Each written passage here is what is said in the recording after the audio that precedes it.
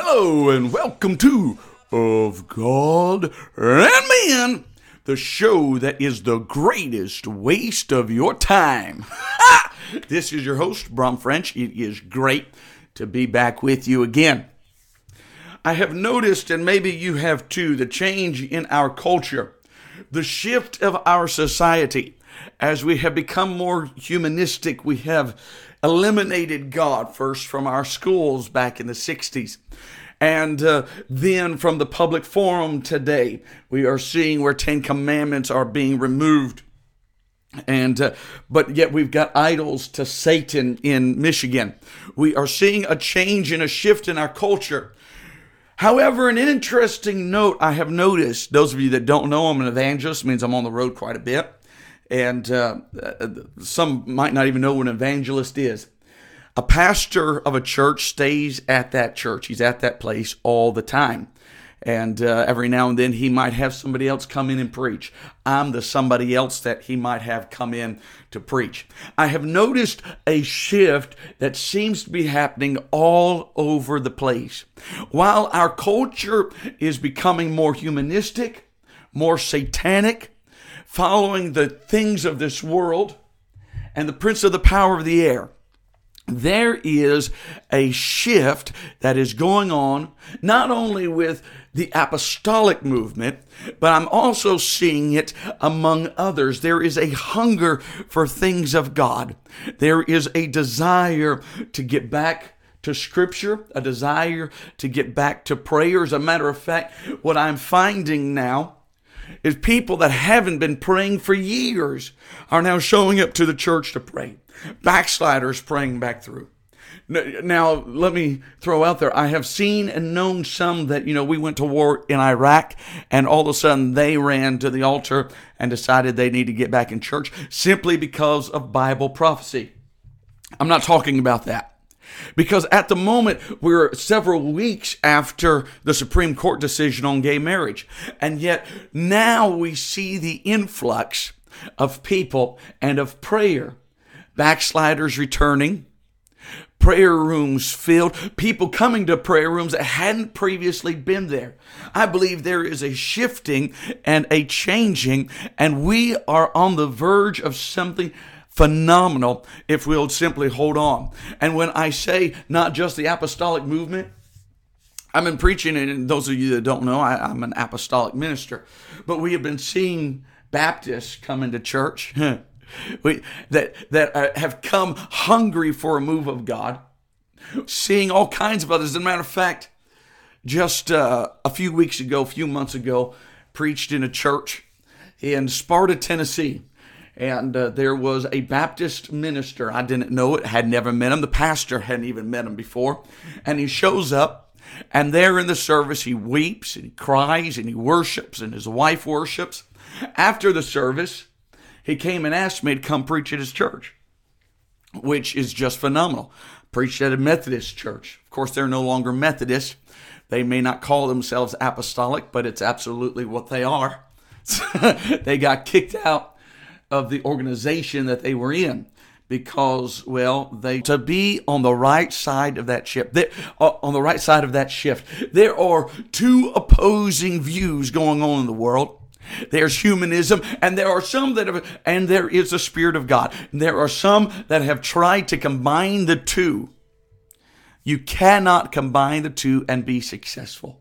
It will not happen. You cannot serve God and mammon. There have been some that have tried to, we like this component, but not that component. You cannot do it. You got to give Jesus your all. You got to give him your whole heart, your whole mind.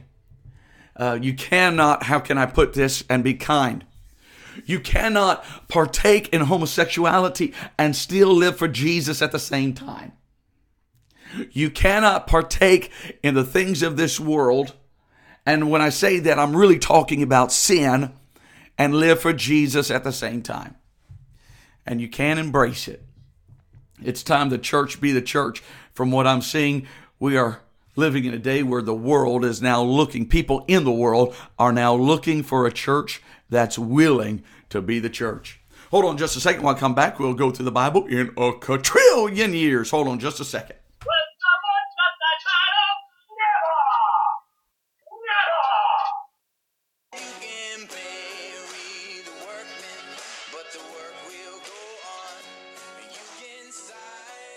And we are back, and we're about to go through the Bible in a quadrillion years. We are in Genesis chapter 30. But real quick, just before we do, I want to bring up something that I only skimmed yesterday.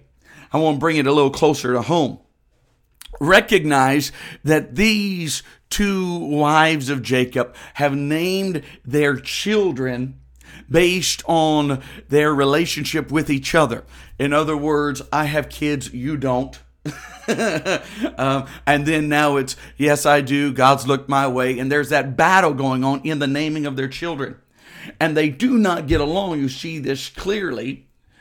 And then we get an interesting concept.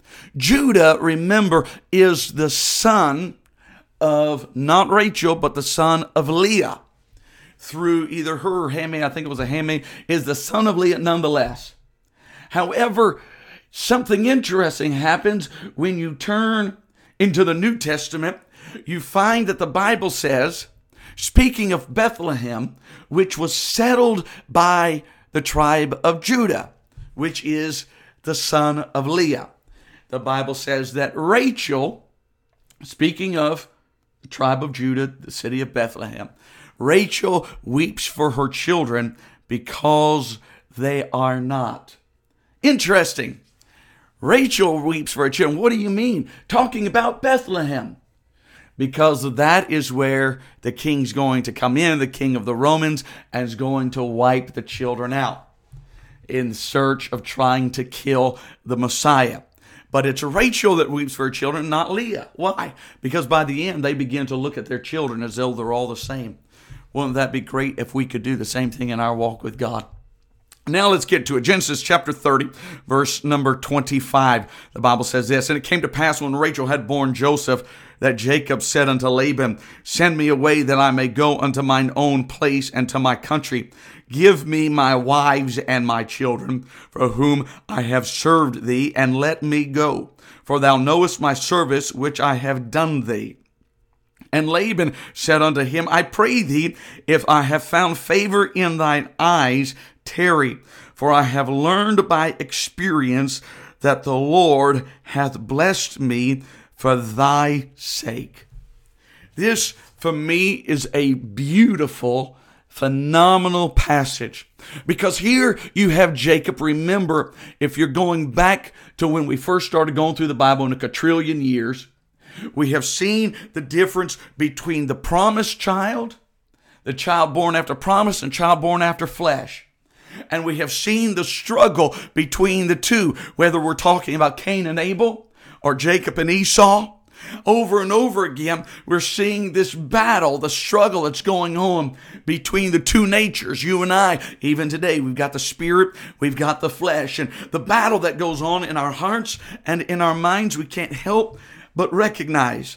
And here in this point, we see the son of promise is struggling to separate and to get out from under his father-in-law, his father-in-law's house, his father-in-law's ways. He's wanting to separate and finally have his own home. Oh, heaven help us. I can get that. I can understand. He's wanting to be able to go out, be on his own, but his dad recognizes one thing, and he says, I can't just let you go. I would like to let you go, but I can't just let you go because I have learned by experience that the Lord has blessed me for your sake. I have learned by experience that God has blessed me because of you. Wouldn't it be an amazing thing if the world would look at those of us that are living for Jesus and would recognize I am blessed because of them? Can I tell you, that's why America was blessed to begin with. Thank God for our Constitution. Thank God for the freedom of speech and for all that it entails. And thank heavens for all that God has done to bless the nation. But the greatest blessing that God did in America was Christianity. The greatest blessing God has done in the world is Christianity. And before that was Judaism. And in case you don't know, they are both intertwined. You can't have Christianity without Judaism, and Judaism is not complete without Christianity. And so, now remember what God told Abraham. We're going to go way back a little bit into Genesis. The Lord told Abraham that I'm going to bless you, and I'm going to bless your family, and I'm going to bless the world through you and through your family. Through you will all the people of the earth be blessed. Will all the families of the earth be blessed. Here we see Laban is recognizing the promise that God gave to Abraham. Can I make another statement? If the world is not being blessed through you, if the world is not being blessed through you, you might want to check your Christianity. You may want to check your relationship with God, because the world should be blessed through you, through your sacrifice, through your love. As a matter of fact, not only should they be blessed through you, they should be able to recognize where the blessing is coming from. That is all a part of being a Christian. Can't help but notice, go back to what Jesus had said. They asked him, what's the greatest commandment?